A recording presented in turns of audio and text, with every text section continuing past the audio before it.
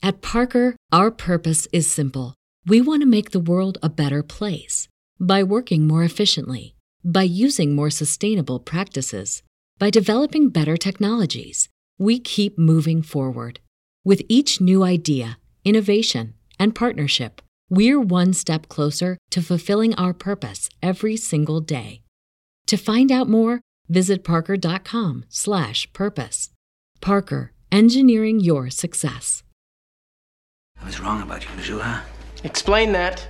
Someone's opened this door. You're not the one, Juha. I'm not the one? No. I'm not the one who cut your medication? I'm not the one to say if you're competent for a hearing, a chance of getting out of here? I'm the one.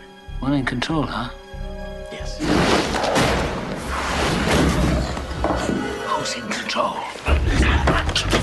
So who is in control? Huh? Are you? Am I? Guards outside? Yeah? Who's in control?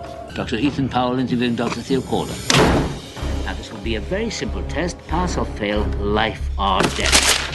You ready, Jean? Now, you write on this paper what I have taken from you. What have you lost? Write it! Write it! Wrong! Never had control. You only thought you had it. An illusion, tabby bourgeois. What do you control? For sure. Huh? Volume in your stereo, the air conditioning in your car? What else? Another chance. You were nervous. Too much pressure. Try again. What have you lost? What did I take? Write it. Write it! You're a fool, Juha. Ah. Do you think you were free? Where were you going at 2 o'clock today? Into the gym, right? In the morning, your wake-up call. In the middle of the night when you wake up sweating with your heart pounding. What is it that has you all tied up, Juha? Tied up in little knots? Is it ambition? You're no mystery to me, boy. I used to be you. Okay. One last chance. You think I won't do it? That's one psychiatrist less to the world. I'm already deep in the pit. So what can they do to me? Last try. Get it right. What have you lost? What did I take from you? Yeah. Congratulations. You're a student after all. And you've lost nothing but your illusions and a little bit of skin. From the Gnostic theme film, Instinct. In the scene, the committed Anthony Hopkins character overcomes, binds, and threatens to kill his prison psychiatrist, the Cuba Gooding Jr. character. All to show him that civilization's promise of control and freedom are ultimately illusions. And only in the face of the feral reality that is life, nature unveiled in all its erotic chaos, can we remove those illusions and find our true will and true call. Every man is born as many men and dies as a single one. Heidegger. The prophet Mani did say humans are the animal on this earth most in need of redemption and rehabilitation. And he was right. In any case, Hopkins' character is basically a trickster, and that's the topic in this Eternal Now. As I discuss with our astral guest, there is no transformation without the trickster. Incremental growth in Marduk's kingdom, our pathetic society, is ultimately a waste of time. Only unchaining alchemical renovation will get us out of the black iron prison. There is no alchemy without Mercury, however. There is no personal Ragnarok without Loki. There is no crossing the desert of the real without Set. And there is no purging fire from the gods without Prometheus. Simple as that. To quote the great Joseph Campbell, he said, "It's by going down into the abyss where we recover the treasures of life. Where you stumble, there lies your treasure." To the ironic twist of the unknown, In this age of Hermes, you either embrace the trickster, even as he destroys your former self, as well as civilization's illusion of control and freedom, and add safety to that, or you become forever trapped in a mad god's dream and the hellish imagination of his Karens and catamites in the establishment. You know, my mother was an atheist. She used to say that there was good news and bad news about hell. The good news is, hell is just the product of a morbid human imagination. The bad news is, whatever humans can imagine, they can usually create. As a child, I was sexually, mentally, and physically abused by a person. Flash forward years later, when I'm barely an adult. It's Halloween at some party in Houston. I'm dressed as the Joker and wasted on Everclear. I'm dancing on a ledge 20 stories above the ground. It's time to jump, end the torturous pain that has never left me. Someone grabs my arm and pulls me to safety. Guess who it was? The same person who abused me. The same person who ruined my life wouldn't let me fall. There I am, dressed like the Joker, party-goers laughing and me blacking out, forever caught in a loop of destruction and salvation, a dark joke of some sorts. The same person who maimed my psyche saved my life. A life that would eventually be of creation and passionate love. A life that has led me to you. Is this what you do with eternity? Now you know, that's not the worst part. I've killed myself so many times. I don't even exist anymore. Well, sometimes I wish I had 1,000 lifetimes. I don't know, Phil. Maybe it's not a curse. It just depends on how you look at it. I'm forever trapped in that loop of destruction and salvation. The Joker dancing over the ledge. The laughter of a god above the din of the Halloween party. It never ends. His debt is paid, and I'm bound to a heavenly jester. That's the trickster for you. I wouldn't change a damn thing, though. Every second of my life is both eternally painful and ecstatic, like Thunder, the Perfect Mind, or Eve in the Gnostic Gospels. I'm the manifestation of the trickster dancing over the ledge of this universe, a loop that will never close until I finish my mission and move to the next story in another world. An archetype giggles. You're trapped too in some trickster loop, aren't you? Your dark secret. What is it? Everybody is stuck with the things that they're not proud of. Your life is yours to create.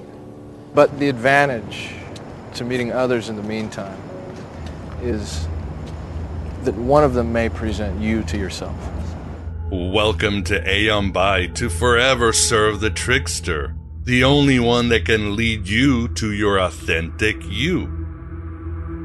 I am your host, Miguel Connor, your Pompatus of Gnosis, always delighted to take you across the desert of the real with Set and his bloodthirsty, warlike wives, Sekhmet, Anat, and Astarte.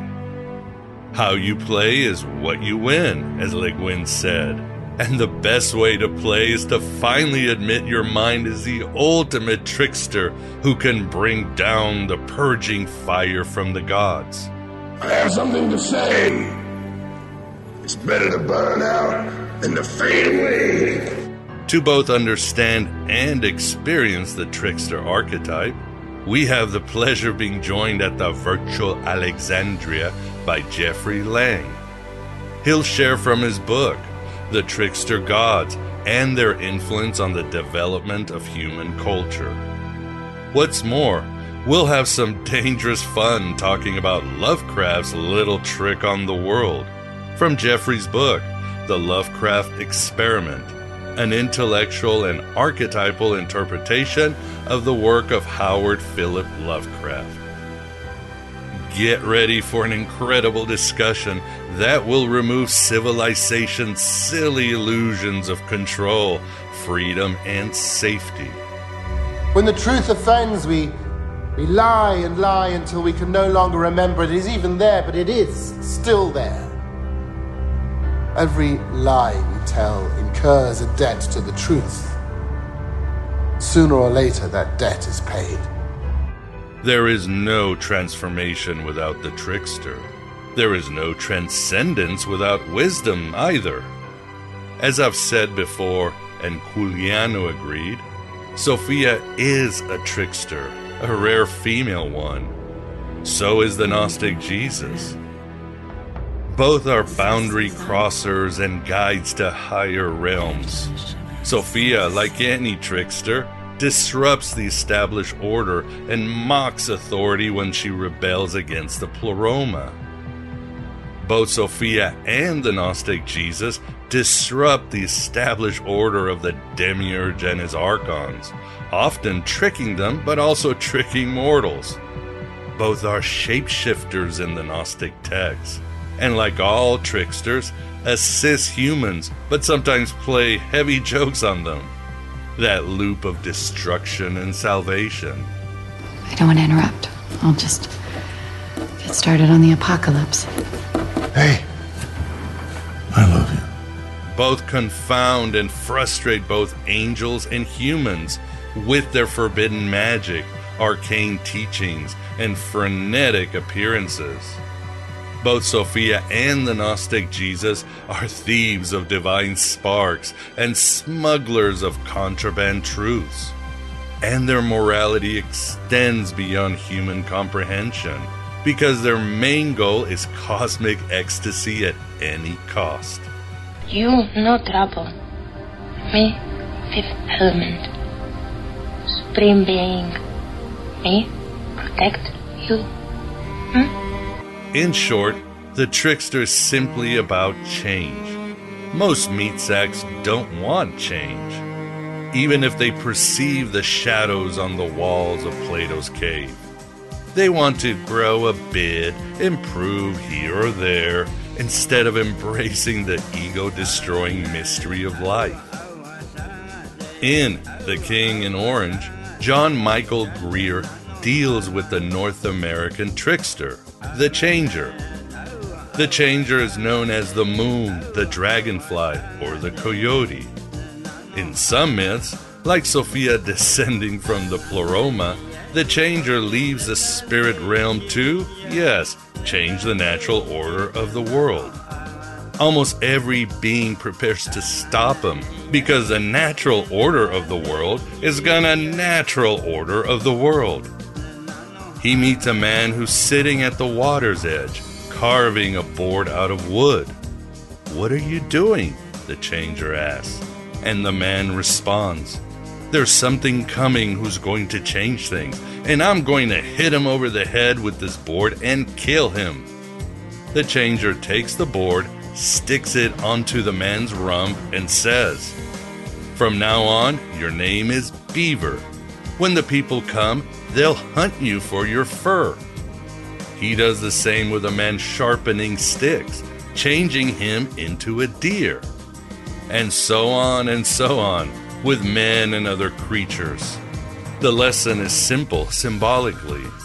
Those who do not want to change, who wish to cling to archaic systems and standards, who deny the moon, are cursed into a mechanical existence, trapped in a mundane and animalistic ritual or living, a Groundhog Day curse, until it's their time to be hunted down without fanfare, because the god of this world always turns on you. What would you do if you were stuck in one place, and every day was exactly the same, and nothing that you did mattered? Now, that sums it up for me. Kind of like humans are today, with recurring wars, or falling under the same tyrannical governments, or soul-killing economic systems, or forever bound to the same relationship story, or Joe versus the volcano job. Yet those who allow the changer to, yes, change them, are rewarded with new vistas of life, societies, and relationships, discovering their inner forbidden magic. That's the trickster for ya. I know him well, and maybe I'm still just dancing on that ledge in Houston. Not a second has gone by. But in eternity, I am with you all the way as we laugh our way to Sophia's starry embrace.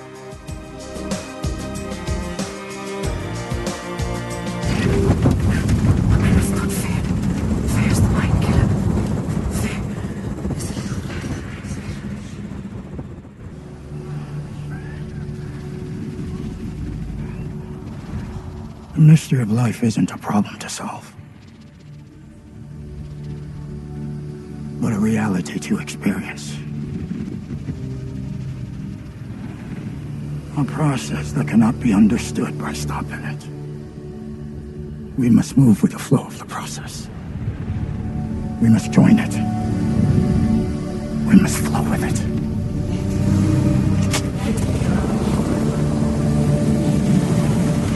This is the Aeon Bide interview, and with us we have the pleasure of being joined by Jeffrey Lang to discuss a whole lot of fun heretical stuff based on his books that I really enjoyed, The Trickster Gods and Their Influence on the Development of Human Culture, and The Lovecraft Experiment. Jeff, thanks for coming on the show. Really appreciate it. Yeah, thanks for having me on the show. Pleasure is all ours. And with us, too, we got the Moondog Vance. Vance, how are you doing?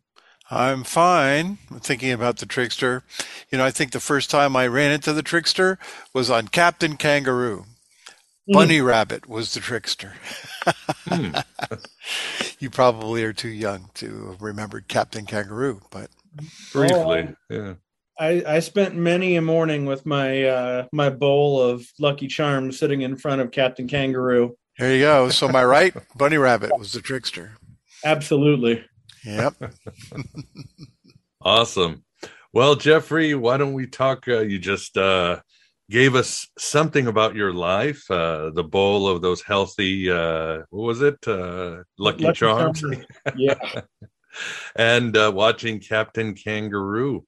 But tell us, how did you become interested in these esoteric topics? I believe from your book, you talked about kind of a cool thing where you went to college for the wrong reasons, and then you went back to college for the authentic self reasons, if you would. Yeah, you know, I have to say, like, most of what's important in my life right now came from being raised in a nominally Catholic family in a little working class town in Southern Ohio, and just the absolute joylessness that Catholicism presents the numinous to people at. It made me think at a really young age, there's got to be something else out there other than this, because this is the shittiest puppet show I've ever seen.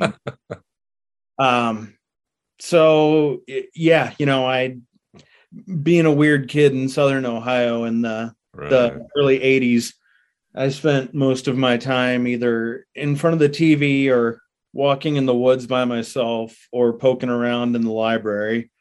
And, you know, you get tired of the Hardy Boys pretty quickly. So I think it was 1988. I was in the back room of the library, and they had a stack of books that were not to be put on the shelves. So I stole a copy of Anton LaVey's The Satanic Bible, and that kind of began my journey into finding out what else I hadn't been told about the world. Awesome. Yeah. And in your book, you write, you basically have two philosophies. One is the need for an all-encompassing approach to understanding the why and wherefore of life on Earth. And two, concerning the improbable vector of the human race arising out of the chaos of the universe. That's a pretty tall order for a kid in Southern Ohio. Well, there wasn't a whole lot else to do out there. Yeah, exactly. Find the meaning of life and the universe and everything. Yeah. I don't think I've gotten too much further along on figuring out either of those mysteries since I wrote that. But, I think that's H.P. Lovecraft and the way that I write about the trickster are kind of diametrically opposed in answering those questions, because the trickster says, hey, there's a balancing factor out there that's going to keep you honest if you start believing your own bullshit. And H.P. Lovecraft says, I don't know what's out there, so it must be awful and scary, and it's going to eat us. Yeah, and I think the great bridge of these two is, of course, putting on some Jungian lenses, which makes, I don't know if life clear, but it certainly makes it more the inner language. And when did you pivot to Jung? I had a passing interest in Jung just from picking things up along the way.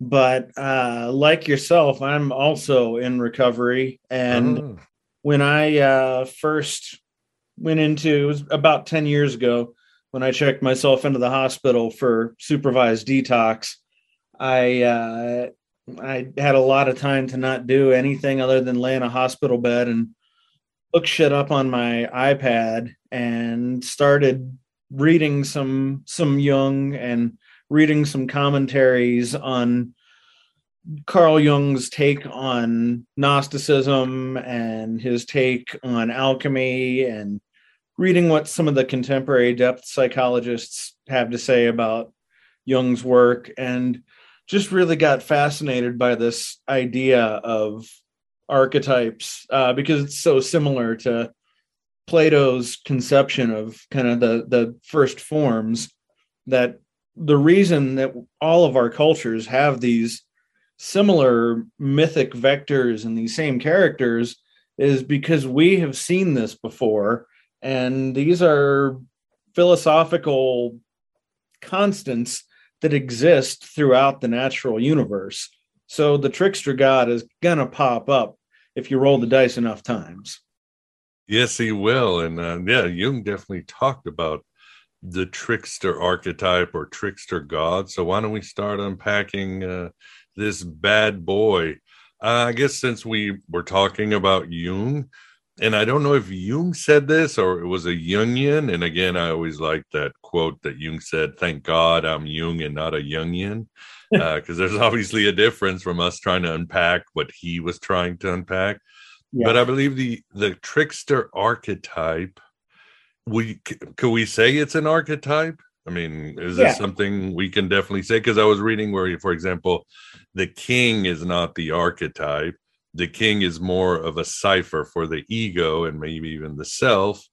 But because a king can be overridden or abdicate and all that. But again, the king also needs the jester, which is an image from the archetype. But anyway, I don't want to get in a tangent. So Jung said he was an archetype. Yeah, he did a little more formal kind of discussion of the trickster archetype, specifically in a book that he put out called Four Archetypes. But really, kind of my premise in the book is basically just my way of saying what Jung said, which is the trickster has to exist. Otherwise, everything would remain static, and there would, we wouldn't be sentient life. We would just be cassette tapes. Yeah, that makes sense. It reminds me of, in the Native American mythologies, the trickster is called the changer, whether it's the coyote or some other animal, and he's that force that forces us to change, to evolve, to move on, whether it's some new technology or some new thing. And there's always the protagonist who has to fight the coyote, say, I don't want to do it. I just want to sit there by the river and fish. And he's like, no, you're going to learn this new weapon. So, yeah, so the trickster is basically this sort of charge force of change and evolution, right?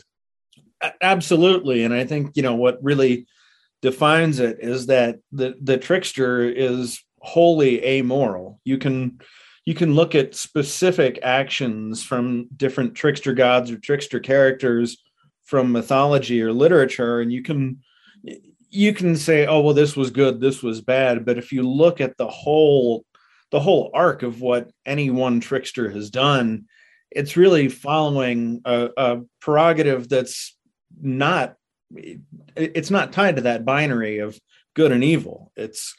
This has to happen or we become a snapshot. Yeah, beyond morality. And let's talk about what the trickster's not, and let me know if what your take is on. But the other day I was watching, as I was doing some research, and of course things happen, and I pull up YouTube, and there's a channel that I follow from Scarlet Ravenswood, and she does basically a show on paganism, and she did a show on the trickster. And I was like, well, of course it had to happen. And she did a great job. But I was in the YouTube comment sections, and I was, just kind of, chatting with other people. And I realized a lot of people were saying, well, like Cersei is a trickster and this figure is a trickster. They were really getting broad, and I was just thinking, I didn't get into an argument, believe it or not. I don't like to argue on the internet. But I was like, no, I don't think a trickster is a deceiver. I mean, would you agree with this? I mean, I don't think Satan can really be a trickster. Yeah, I mean, there's deception. Yeah, but solely, like Cersei, I'm just gonna absolutely lie to people. Absolutely. If we look at Loki, Loki was honest to a fault when it counted. Loki would lie his ass off for seemingly no reason. Because sometimes it's fun to cause mayhem with the people you love.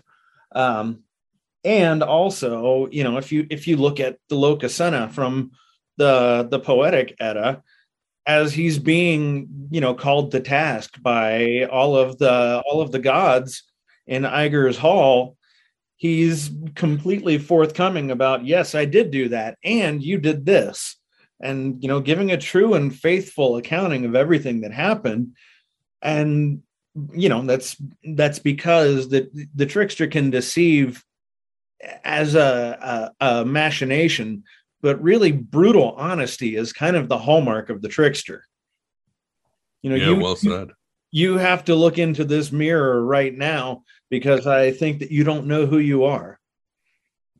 Yes, well said. Yeah, the self-knowledge, the brutal self-knowledge. So let's look at some of the characteristics of the trickster god. I guess, and this is from your book, one of them, he's not part of the natural order. In other words, you could think he's not in charge of the rain or salvation or anything like that. And then somebody might say, well, what about Seth? This dude's in charge of the desert. But as you write, he still is an X factor that can imbalance the entire system of divinity in the earth. But so basically, he's not part of the natural order and can disrupt all of the order. Yeah, specifically with the Egyptian gods, or Neteru, as the Egyptians would have called them, they ruled natural phenomenon and aspects of kind of rational mind, where Set is,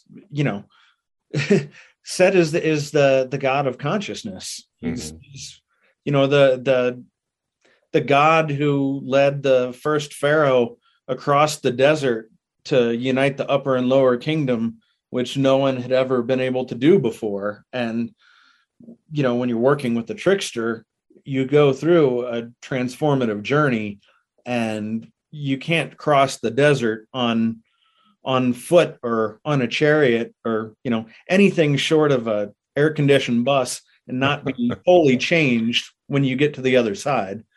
But also, Set is the god of the night sky, and there's nothing that holds more mystery for ancient civilization and for us today than the night sky. Because you look up at it and you say, okay, well, I can pull out this app on my phone and know what that constellation is, but what the fuck is behind that? And even, Set's throne is behind the constellation of the Thigh, which is the Big Dipper. He resides in the part of the night sky that we can't even see. Yeah, that is true. He's also the god of the foreigner. Yeah. So he made sure everybody was just in an odd way getting along and protected. Just like Hermes is the god of the merchants and those doing business down on the streets. Yeah, and you see that a lot in, the last real truly Setian dynasty was the Ramesside dynasty in Egypt, and that was when there was a huge expansion of the Egyptian kingdom into other lands around the area after having the kingdom chipped away for several generations. But instead of, subjugation, it was really a mingling of cultures and saying, oh, your god Baal seems a lot like our god Set. And really, it's obviously we have such fragmented history of what happened, but they were fastidious record keepers. So if there was a huge purging of one culture from the Egyptian kingdom, it probably would have been mentioned somewhere. But instead we see, this celebration of these foreigners who are now part of our kingdom and their customs and their ways and their gods, and let's celebrate them along with ours. Yeah, that makes sense. Another characteristic from the trickster archetype or deity is the trickster god embodies the, quote, door between the primal chaos of the unformed universe and the objective universe that we are all bound to by our five senses. So is this basically, again, I'm bringing Hermes, who's probably one of the most popular trickster gods, is Hermes is the god of the doorway, the one that travels down into the underworld. He's the messenger between heaven and earth. Is that what the trickster is generally? I think in many senses of, the one who mans the doorway, that's exactly who the trickster is. And, if like Prometheus, for example, really just kind of blasted that doorway down and said, you know what, I'm going to take this fire and I'm going to give it to man because they're just down there crawling around in the dirt. They don't have claws. They're not as fast as cheetahs. They don't have wings. We're just little meat sacks. We're kind of loser apes. We need help. Yeah. And, like looking at fire, literally, it changed the human's role in the whole hierarchy of species, because now your activity is no longer bound to what you can do by daylight, and you can eat foods that were previously inedible, and you can alter your environment when it's cold outside. But also, you don't have to go to school to study Jung to see that the fire also represents the spark, the spark of divinity, or the black flame, or whatever your personal philosophy calls it. And it takes humans from being animals crawling around in the mud to being things that wield the technology of the gods. That is true indeed. Another characteristic, Jeff, is the trickster is the universe's creative consultant to the living art of creation. So again, we just talked about Prometheus. Some have said the fire can simply symbolize the creative thrust of humanity. Obviously, Hermes was an inspiration to artists and magicians and astrologers and all that in Greco-Roman times. And of course, we can think of the Nephilim, who come down and give all these gifts to humanity. And of course, these gifts always are a two-edged sword, aren't they? Yes. Yeah. That's Loki is a prime example. I mean, he gifted the gods with the weapons that would be used to kill him after he gave the gods the evidence to convict him. And the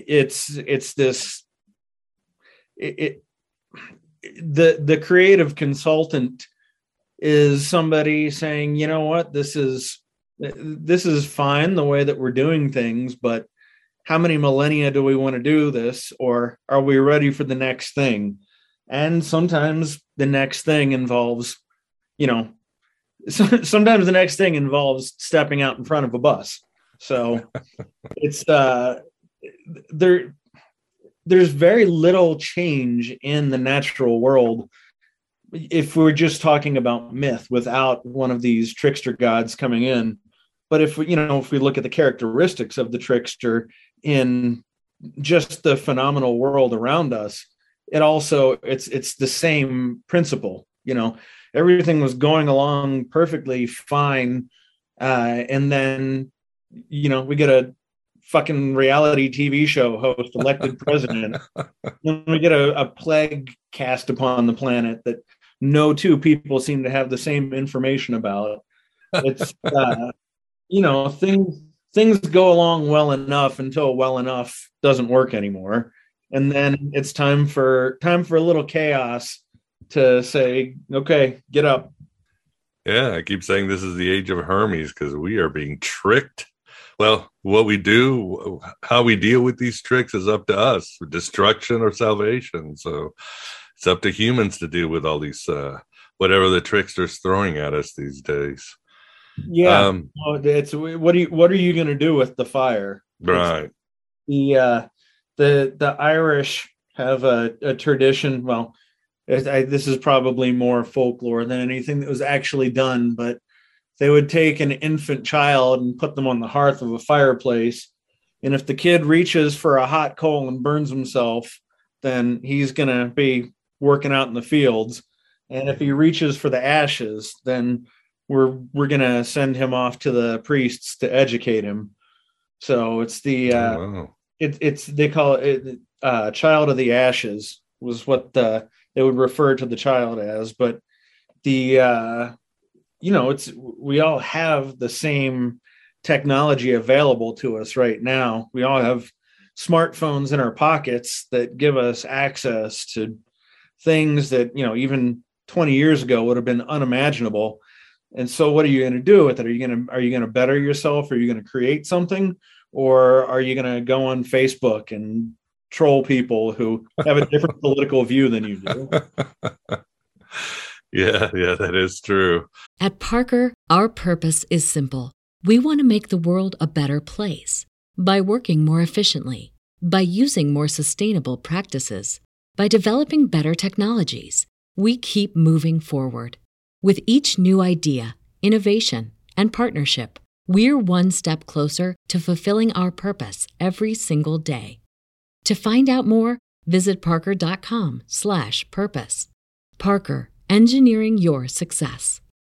So the other characteristics, of course, we talked about. The trickster will or can show us our true self. Again, it's up to us if we want to take this mission or not. He is beyond good and evil. Again, it's amoral. This is about the flow and change of the universe and the building blocks of the collective and personal consciousness. And the other one, too, is, of course, shapeshifter. Even in the Gnostic Gospels, Jeffrey, I always break down the trickster and I say, well, the trickster in Christian Gnosticism is Sophia and Jesus. And I break down, they fool people. They can be very almost not good when they're dealing with people. They have gifts, but these gifts can doom you. They can doom the archons. And of course, they're the only two figures really in the Gnostic Gospels that are shapeshifters. Humans can't do it. Archons always have animal heads, and that's it. The demiurge looks like the demiurge. He's the lion guy. But they're the two that shapeshift. So therefore, the authors knew what archetype they were dealing with. So the shapeshifter is another one.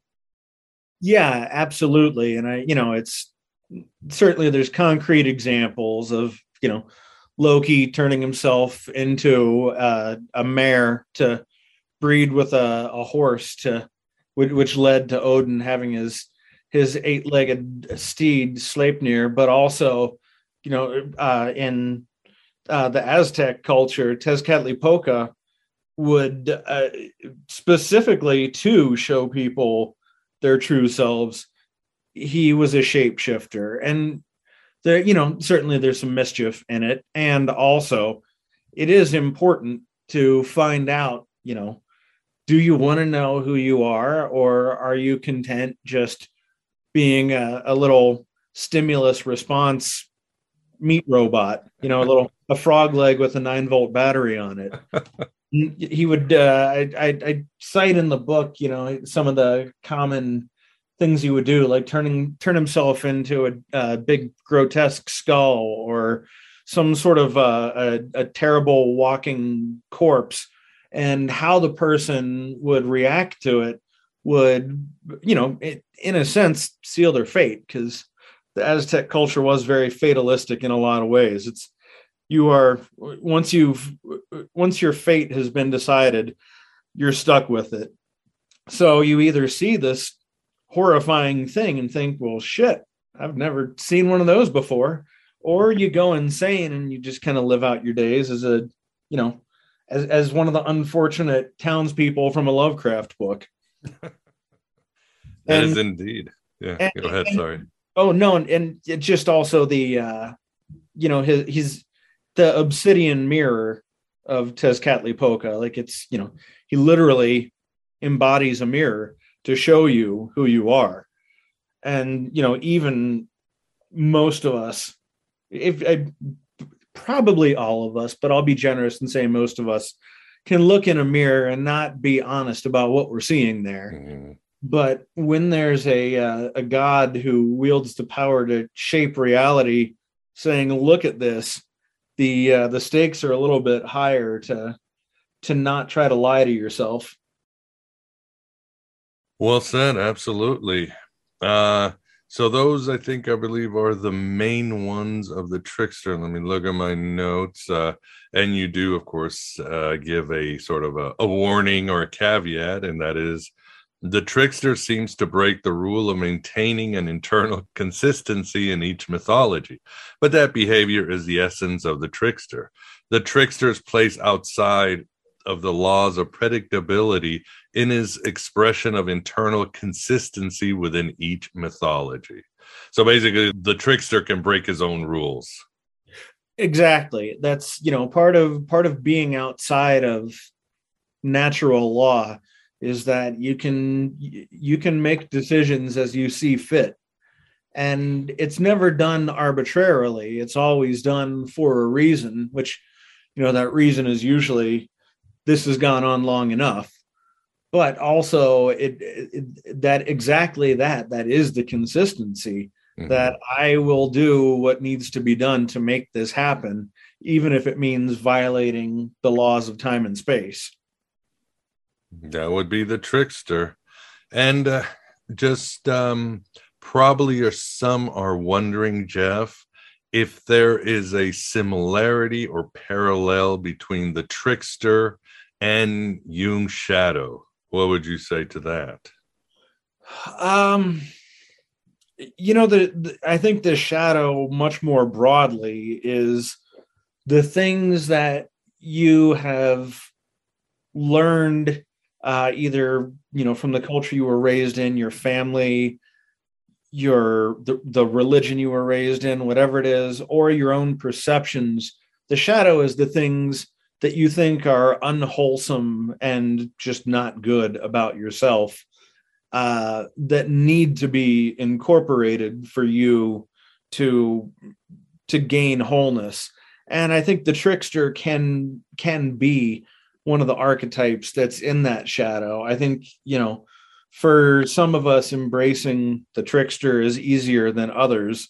I think we all know people who they would have a nervous breakdown at the thought of breaking the pettiest of rules. Right. I'm not going to put a quarter in this parking meter because I'm just going to run into this store for a minute. There are people out there who can't do that. And then, there are also people who will just decide, oh, I've never met this person before. I'm going to convince him that I'm someone who I am not, just to see what happens. And there's this whole spectrum of, how you interact with all of the archetypes. but they all need to be incorporated because we recognize them in mythology and art because they are us. They're pieces that live within us that exist for a reason. If we didn't have trickster nature in us, we would still be in the Dark Ages. That is true. Vince, do you have a question, or what do you think? Yeah, I've been listening to the characteristics of the trickster, and for some reason, trickster reminds me of modern politics and advertising. I think we have a world full of tricksters now. But what I'm curious about is what really makes the trickster tick? I mean, if he's amoral, if he doesn't have any real rules, why should anybody even want to get near this guy? And B, even if he purports to show you who you are, how could you trust that he's not fooling you about it? So he's not really a good reference. And what are the intentions behind his mischief? I mean, is he malevolent, or is he just out for his own amusement? Is that what motivates the trickster? What's his motive? Well, I think if you look at the most basic, dumbed down version of it, the trickster is bound to his own nature. It just happens to be very different from the nature of the other archetypes or the other gods. And that nature is, I am here as an agent of change.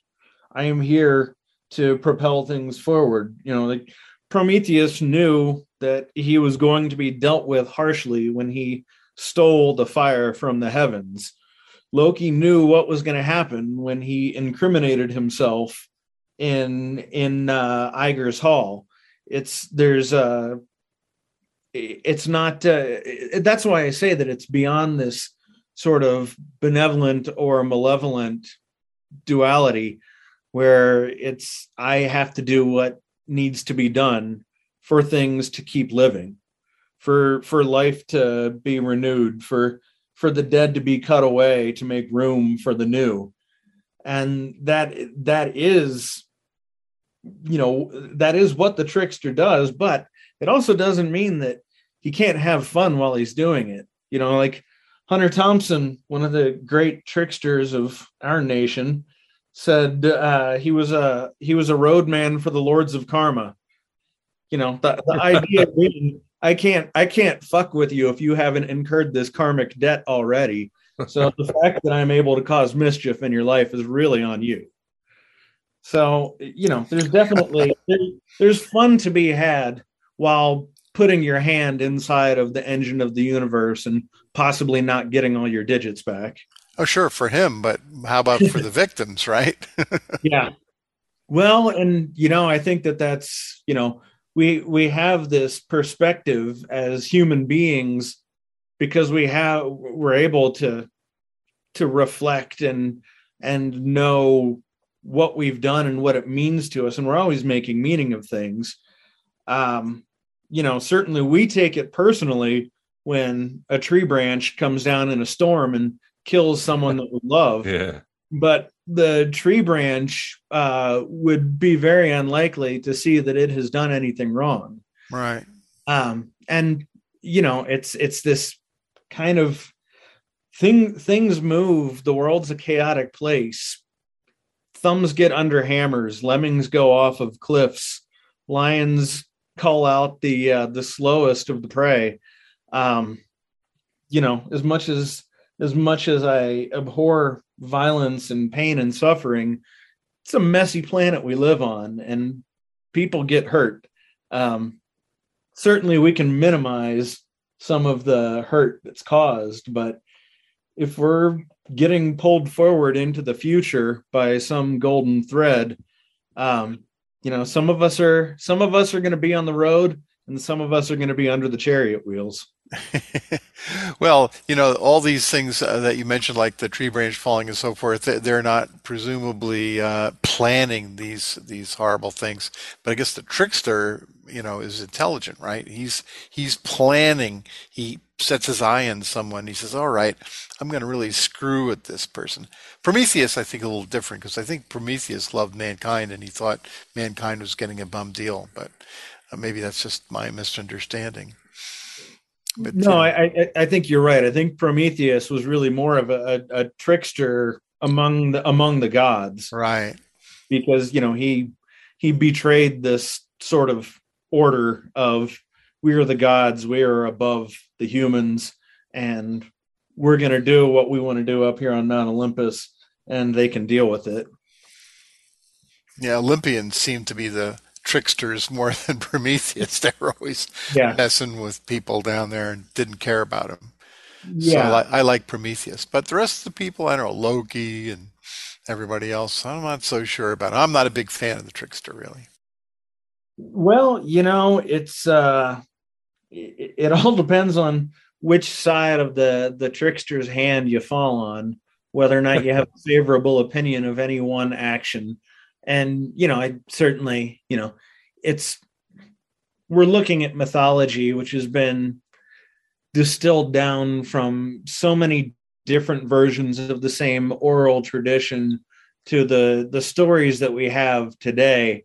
And, I think you can certainly look at like some of the things that Loki did that were not so nice, like, going into Thor's home and shaving all of the hair off of his wife's head, or, stealing gods and kidnapping them and taking them to other lands to be held captive by giants. And it's also the, as we're speaking of mythology, it's easy to keep it in like the realm of the theoretical. It's doing what has to be done to make the next thing happen. But it certainly doesn't feel that way when you're the one who wakes up with your head shaved. How does he know that it's the next thing that's supposed to happen? I mean, who makes him the guy? Well, and that's a good question. Is there foreknowledge of what the trickster is doing, or is he just kind of following the same invisible line that the rest of the line? Yeah, I mean, you might as well, talking about the branch, that's the storm. You might as well ask, why is Thor, releasing storms at this time? I know with the trickster is, if you want transformation, if you want change, if you want magic, you're going to have to deal with the trickster. That seems to be one way or another. And part of you is going to hurt and die, and the other one's going to live. Absolutely. It's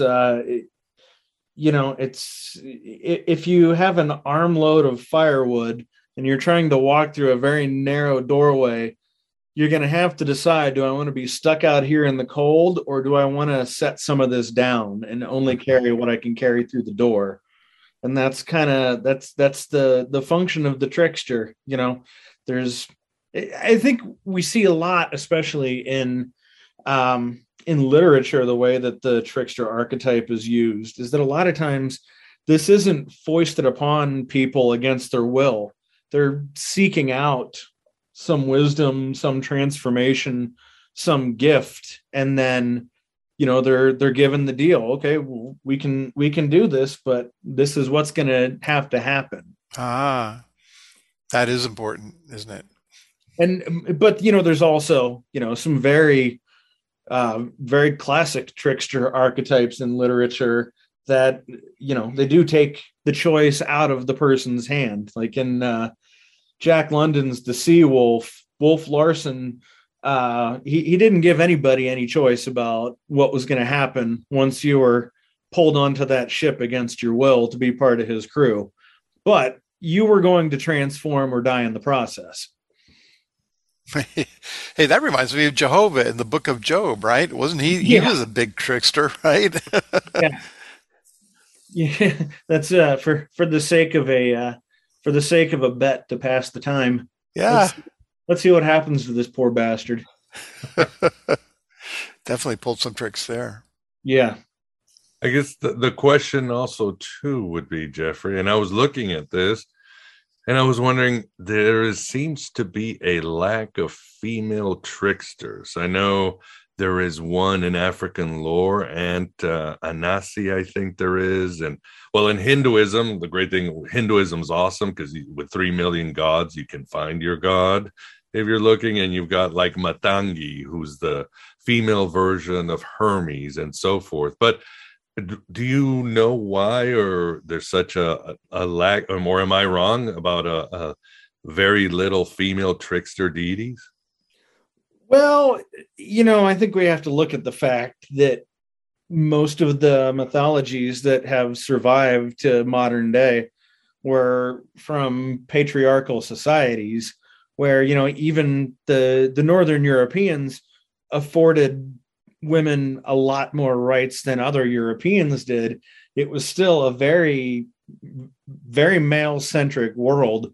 So if they're interpreting natural phenomenon and the working of the universe through myth, they're going to make their characters into into people that resemble them. I mean, to go back to Anton LaVey, man creates God in his own image. And, that's, any myth that comes from some spark of divine truth, enough people passing it along, playing the game of telephone, it's going to get changed into the least common denominator. So I certainly think that has a lot to do with it. I think also that there's the fact that there's these other classic female archetypes, like, the mother, the crone, the virgin, that are, there's this sort of inviolable purity to the female in this archetypal sense that, especially very superstitious people who think that the universe is acting to spite them are going to be hesitant to drag this symbol of purity down into any of this mucky business of stealing fire from the gods or shaving someone's head in their sleep. Or stealing Apollo's cattle and all that good stuff. Yeah. I know. Yeah. I mean, I know, for example, you do have the myths where Isis, I think, tricks Ra for some magical word or incantation. Inanna does some tricks on the other gods. Yeah. So you do see a little bit of that primordial thing coming out, but primarily it seems to be or it manifests in a male image, if you would. Yeah, I mean, there's definitely a lot of trickster-like things with Kali. Mm-hmm. If you want to look at that, like there's, Kali is the destroyer and the birther of the universe. And that's definitely the role of the trickster. And there's not any malevolence in Kali cutting your head off. It's that, we gotta cull the herd for the next generation to come in here. We have to cut away the old wisdom for the new wisdom to come out. Yep, that is true. And if Kali also represents time is the ultimate trickster. Yeah, it's gonna have the last laugh no matter what you do. Yep, absolutely. There are very few things that will remain constant over time, and very rarely have I found in my life has it been to my benefit to ignore the passing of time.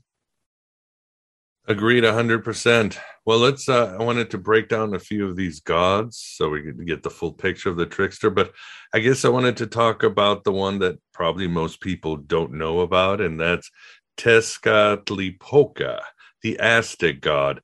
Could you maybe give us a little bit more on him? And correct me if I'm wrong, but the part that jumped out to me is that, hey, this guy is not only the trickster god, but he happens to be the supreme god, isn't he? Yeah, for the Aztecs, he was the supreme god. There was kind of when the Aztecs coalesced around Chapultepec Hill from the Chichimex and the Olmec people who were wanderers. They were basically just traveling through that whole area, and at some point decided this is where we're going to stay.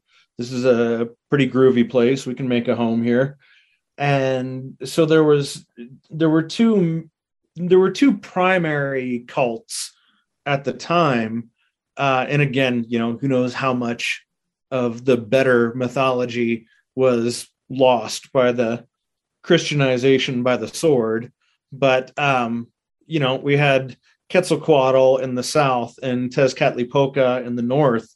And in the Aztec mythology, and again, for any scholars of Aztec mythology, I apologize for dumbing this down to a couple paragraphs, but they were brothers, and Quetzalcoatl had a lot of sway over the people of pre-Columbian Mesoamerica, and so Tezcatlipoca got Quetzalcoatl drunk and tricked him into fucking a mountain.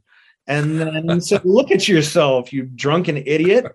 It's going to be all over social media tomorrow, man. Exactly. This is the classic day drinking before the wedding reception blunder.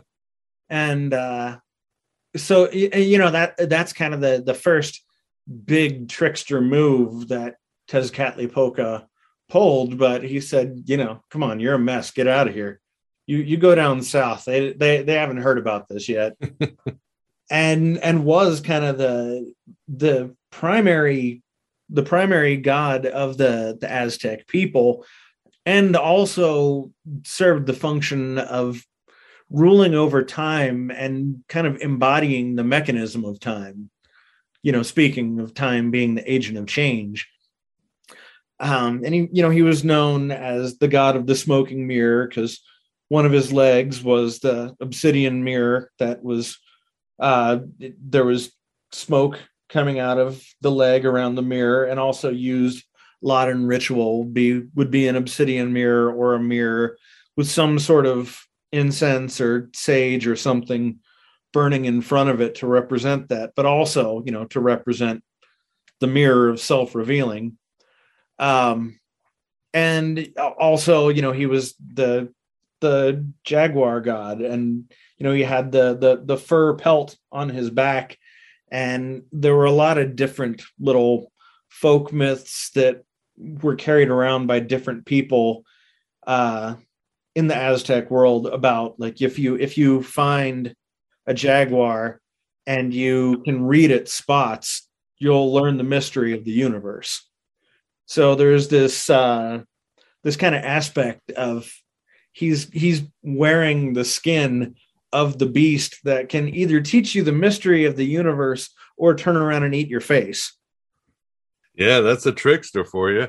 Yeah. So he was represented by a jaguar. That was his thing. And there was were there myths that Quetzalcoatl was going to come back, or was he pretty much the supreme god throughout their empire? For the Aztecs, he was primarily the supreme god. And, again, a lot of this has to do with the fact that it was such a hierarchical society that the priests say, this is who we're worshiping. This is who we're worshiping. And, there were a lot of other gods in the pantheon there. Chacmol and Tlaloc and, the names are escaping me now, but Tezcatlipoca was the one that you don't mess with. You can call on Tlaloc for rain when your village is in a drought and your crops are dying. They would make all kinds of gruesome child sacrifices to Tlaloc in order to appease him and get rain to fall. But you don't call on Tezcatlipoca. It's got to be pretty important to go wake up the master of the house. Yeah, especially when he's like Heath Ledger's the Joker. Something's gonna burn. A whole part's gonna burn. Gotham's gonna suffer. Yeah. I think that Heath Ledger's Joker was actually whether it was intentional or not, a really good representation of the trickster archetype, because that statement, some men just want to watch the world burn. It's not that he wants to hurt people, it's not that he wants to be a homicidal maniac. It's this thing that I can't define that I have to do. Yeah, I think in the Gospel of Thomas, one of the apostles asks Jesus, "What are you doing here?" And I have come to set fire upon the world and watch it burn. So definitely a parallel there. Yeah, absolutely. And I think also, even if you look at the most well-known stories from the New Testament, you can see some of the trickster aspects there. Like, let you among you who is without sin cast the first stone. Or my favorite, how can you remove the speck from your brother's eye when you have this big fucking plank in your own eye? Yeah. Set your house in order before you go worrying about what your neighbor's got going on. Mm-hmm. And exactly. That is very much the nature of the trickster. Quit dicking around with things that don't make a difference and look at yourself. Yeah. You're a hypocrite. It's time for you to learn this. Yeah. We're all hypocrites. Yeah. Jesus didn't taunt the Pharisees. He just said, well, these are your words, aren't they? Yeah, that is true. And from Paul's perspective, as they say, he tricked the archons into crucifying, and therefore the God of this world lost his hold on the universe. So yeah, it's definitely there. That's the same font that these New Testament writers were dipping into. Same with the Gnostics and others. And like you say, it's the trickster archetype is an essential part of this universe and consciousness itself. I love in your section about Loki, you write, and again, sort of repeating, but you just say it so well, this is the most fundamental truth of the trickster. He is not simply a mischief maker for his own amusement. He is the link between the formless chaos of creation and the forces that bring forth order. Order cannot exist without chaos, which is why Loki can kill and still come to a feast with Odin. It's almost like Loki and Odin are sort of they're brothers, right? They're the two sides of the same coin of reality itself. Yeah, they were mythologically, they were blood brothers. Mm-hmm. Loki was of the Thorsar race.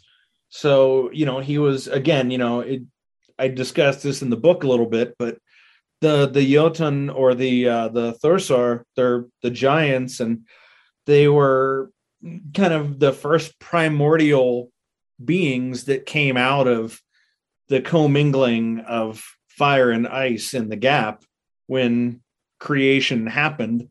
And, as such, a lot of them weren't particularly bright, weren't particularly articulate, but they were durable as hell. And then you have this anomaly of Loki, who is a giant, but who's so cunning that he can deceive the gods. And he's a giant, so he's hard to kill. He's a perfect agent of change if the cycle of Ragnarok is necessary. We have to destroy the old order for the new order to arise. Then you want to pick the guy that's hard to kill to be at the front of that column of soldiers marching in there. And there's just looking at the imagery of how the giants how they came to being. The first giant, Ymir, he was literally born out of self-creation of chaos turning into form when the primordial fire and the primordial ice commingled. So Loki, being of that same race in this mythology, he is the meeting point of chaos and order. Well said indeed.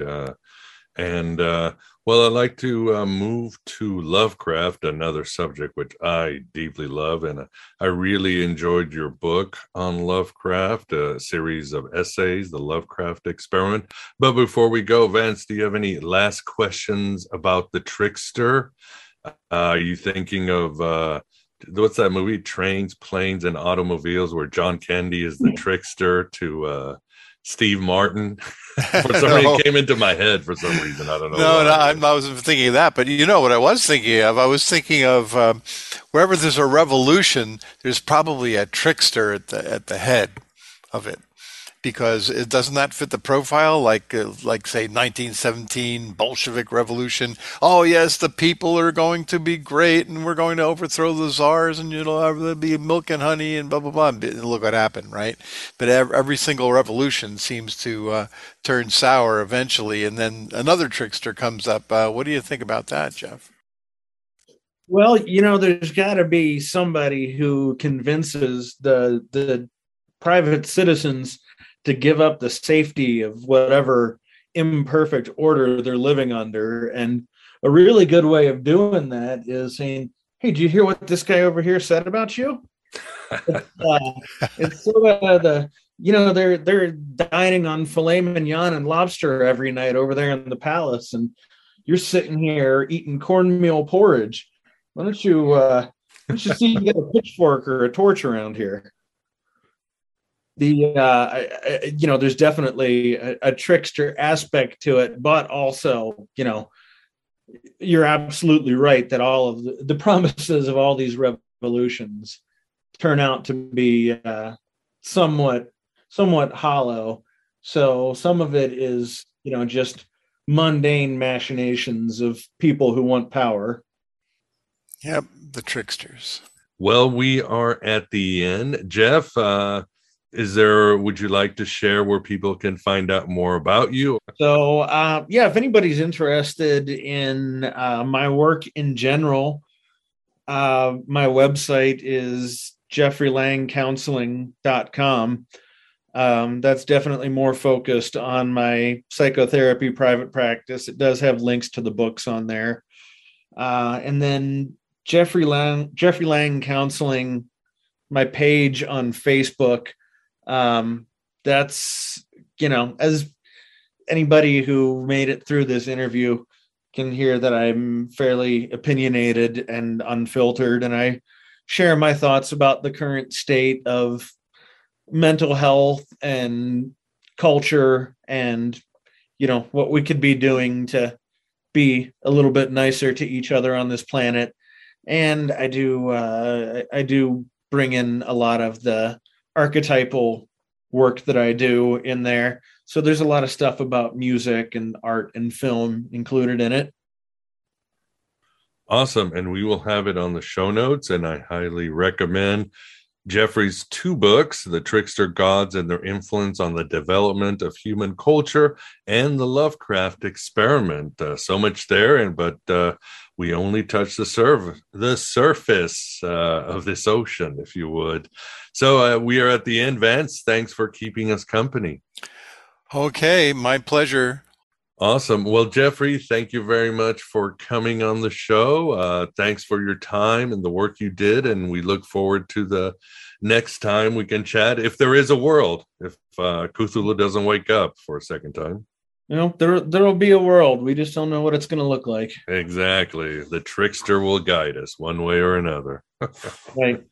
Well, thank you very much for coming on AM Bite. Thank you very much for having me, and weird dreams to everyone.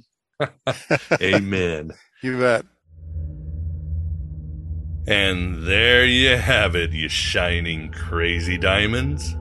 Jeffrey starting a joke that hopefully will start the whole world crying. In our second part, Jeffrey will talk more about Loki and certainly more about the trickster archetype. He'll share on Prometheus, bringing in some Pandora as well. Then we'll pivot to a Jungian view of Lovecraft. Jeffrey will compare Lovecraft to Crowley, give us a deeper meaning of Cthulhu and the Shoggoths. Did Lovecraft know of Jung or vice versa? And you know we'll discuss our favorite Lovecraft and Lovecraftian films, and much more. So please become a member for the full fire from the gods. It's only $6.99 for AB Prime or $4.99 a month for Red Circle or whatever you want to pledge at Patreon. For AB Prime members and high-level patrons, you'll get access to my private Facebook group and Discord. If you find value in this content, please support. Your support can be in the form of some shekel donations to PayPal or the US mail. There is also a link on the show notes if you want to tip via Stripe now. I also have the merch store and an Amazon wish list. Don't forget my voiceover availability. I'll bring you stellar voiceover with down-to-earth professionalism, no matter what project or scope you need. I'm also on Rockfin or Odyssey if crypto's your bag. If you need help with all these choices, just message me. I'm always here to help, and I truly appreciate your help. Thanks for being here. Thanks for being yourself, your true self, here in the desert of the real. Hello and goodbye, as always.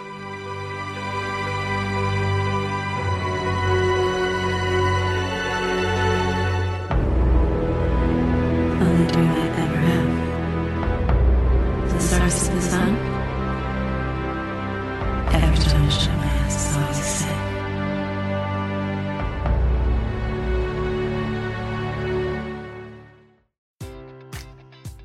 Enjoy all your favorite sports like never before at BetMGM. Sign up using code CHAMPION and receive up to $1,500 back in bonus bets if you don't win your first bet. When you register with BetMGM, you'll get instant access to a variety of parlay selection features, live betting options, and the best daily promotions in the business. And with BetMGM at your fingertips, every play and every game matters more than ever. Remember to use code CHAMPION and receive up to $1,500 back in bonus bets if you don't win your first bet. Place your money line, prop, or parlay bets with the king of sportsbooks today. BetMGM and GameSense remind you to play responsibly. See BetMGM.com for terms. 21 plus only. Virginia only. New customer offer. Subject to eligibility requirements. Rewards are non-withdrawable bonus bets that expire in 7 days. Gambling problem? Call 1-800-GAMBLER. Promotional offer not available in Washington, D.C. At Parker, our purpose is simple. We want to make the world a better place by working more efficiently, by using more sustainable practices, by developing better technologies. We keep moving forward. With each new idea, innovation, and partnership, we're one step closer to fulfilling our purpose every single day. To find out more, visit parker.com/purpose. Parker, engineering your success.